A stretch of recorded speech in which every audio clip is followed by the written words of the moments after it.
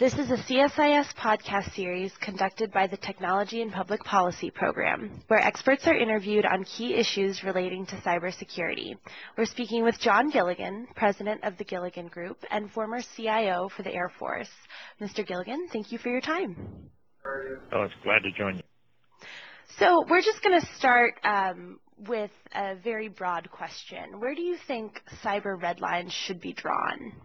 I think that the term, red lines perhaps is one that's been a bit overused. And so my preference would be not to think of cyber response in terms of red lines, but more in terms of general interest. And I think that the nation's interests are fairly well defined in other areas of potential conflict. And I think those same interests then really need to be carried forward into the cyber domain. So, for example, when there is a threat to our economic interests or our nation's security, then that triggers appropriate response. And trying to define an exact scenario, I think becomes very difficult, and it potentially becomes misleading or confusing. So I think the nation has already pretty well defined what's important to it with respect to our critical infrastructures, with regard to sort of our physical security. And I think those same dimensions can and should be extended into the cyber domain, such that leadership speaks in those terms, in terms of, for example, that if a cyber threat would appear to severely harm our nation's economic interests, then those who are perpetrating that cyber attack should expect that the U.S. will respond, and will respond quickly and with appropriate action. So that would be my response to really trying to define the nation's response policy with regard to cyber threats. Okay, so having more individualized responses to the threats, and then having these general outlines that are already predefined. Right. Very good. Okay, how can the government play a role encouraging companies to adopt cyber defenses? I think that the government has struggled in this area, and I would candidly admit that my thoughts in this area have also evolved. During my time in government, I believed fairly strongly that the government had an opportunity and perhaps even an obligation to be fairly strong in encouraging companies to adopt more aggressive cyber defense. And I thought that I believe primarily because I saw the opportunity where government, through its actions, is able to accelerate progress. And government spends a lot of money.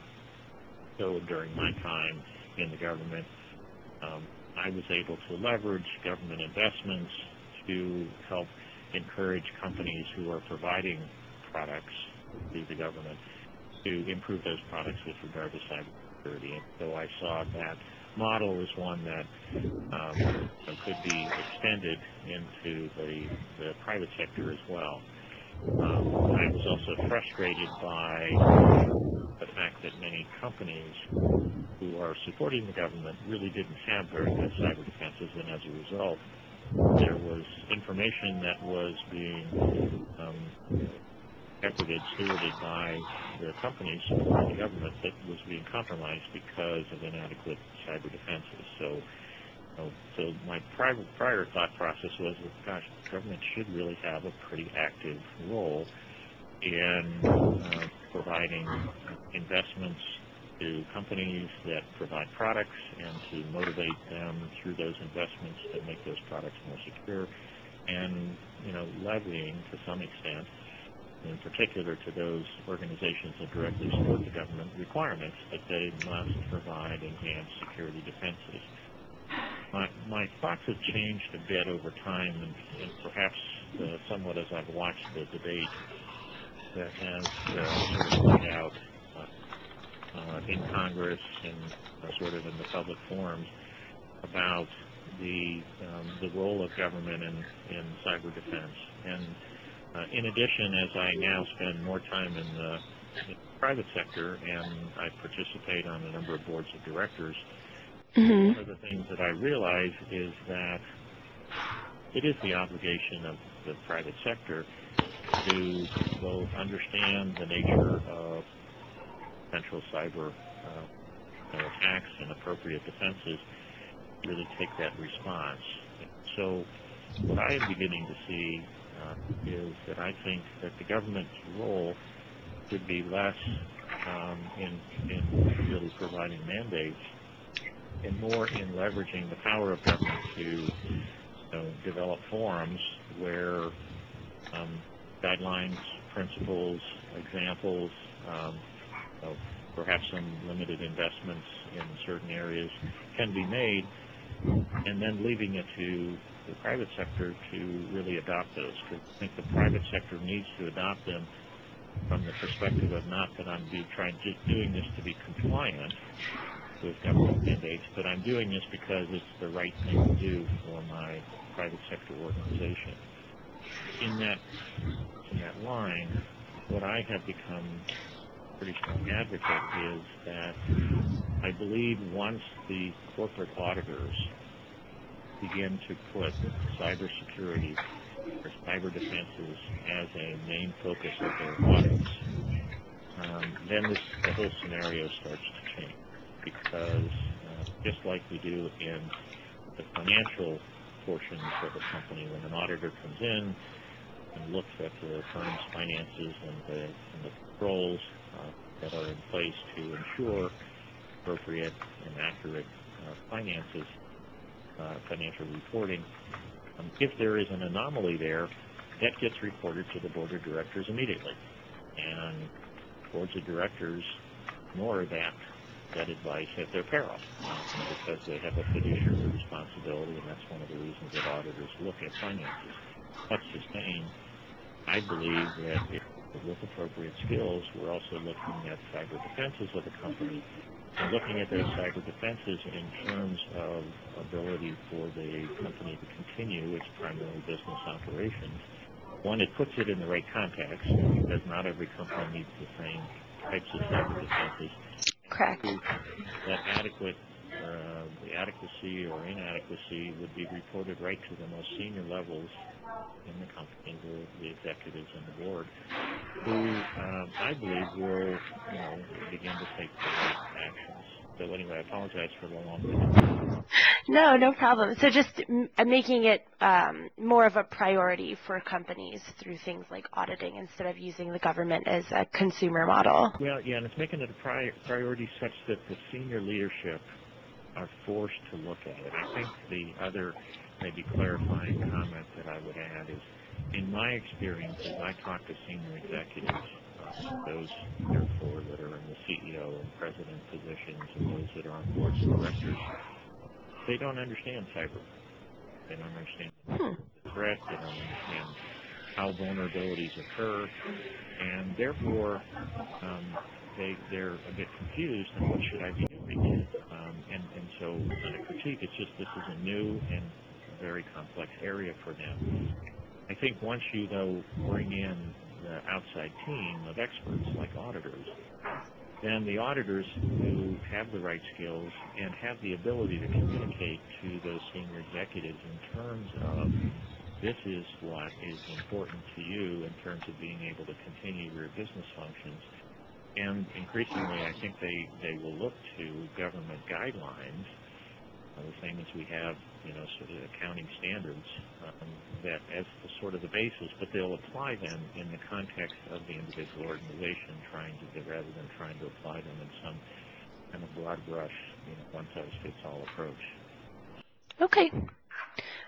So how can military lessons in cybersecurity be translated to the private sector? Is it a similar kind of model as how the government's going to play a role encouraging the private sector? Well, let's see. Claire, I've got a couple of thoughts in this area, so let me try to explain them. The first is, and it really echoes a previous comment that I made, that senior leadership awareness and involvement in the cyber defense issue is absolutely pivotal. So through my career in government, and most of it in the military environment, I saw a dramatic change in awareness of the senior leadership.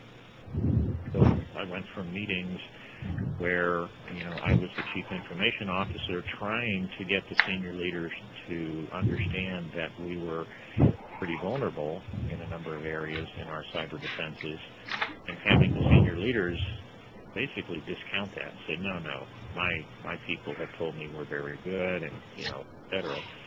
And really, making it very difficult to get them to really focus in this area. Two, I think in today's environment, and the tail end of my career and through today's environment, the military really understands the nature of the threat and understand what needs to be done to a large extent, and that is enormously beneficial because as the leadership understands, then they can hold the right people accountable. They don't take, false assurances. They look for evidence that the right things are being done. So I think in the private sector, spending time and energy to educate the leadership. I think the current administration actually is doing a pretty good job of trying to bring in executives, expose them to, in some cases, very sensitive information that helps educate them to this is the nature of the threat. And I think that's what happened in the military is over time there was an awareness of the types of capabilities that our adversaries had, as well as the capabilities that the U.S. has, that started to put in context for the military. And I think as we share some of that insight with the corporate America, then it's sort of helpful right. to have them understand. So I think that's one. It's just getting, having that same awareness and sharing some of the information that in the past, we held so closely that we were unwilling to share it. So we had people who they just didn't know. Just like, as I said, in the early days in my tenure in government, there were people who just didn't know. They hadn't been exposed to that information. So that's the first thing that I think is important.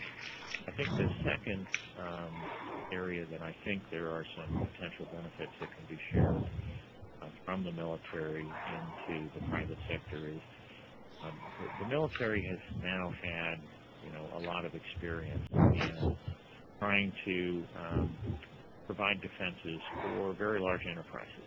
And I won't say that in all cases it's done perfectly. Certainly not, and there are vulnerabilities, but they've learned an awful lot. Mm-hmm. And so I think sharing of some of the techniques, the architectures, the lessons learned on how to address large enterprise security, I think some of that collaborative type of discussion would be beneficial. Recognizing, what are the threats, how to share some of that information in real time, et cetera. I think those all would be beneficial to the private sector. Okay. Well, thank you very much for your insights and your time this morning, Mr. Gilligan. We really appreciate it. It's been my pleasure. Thank you, Claire.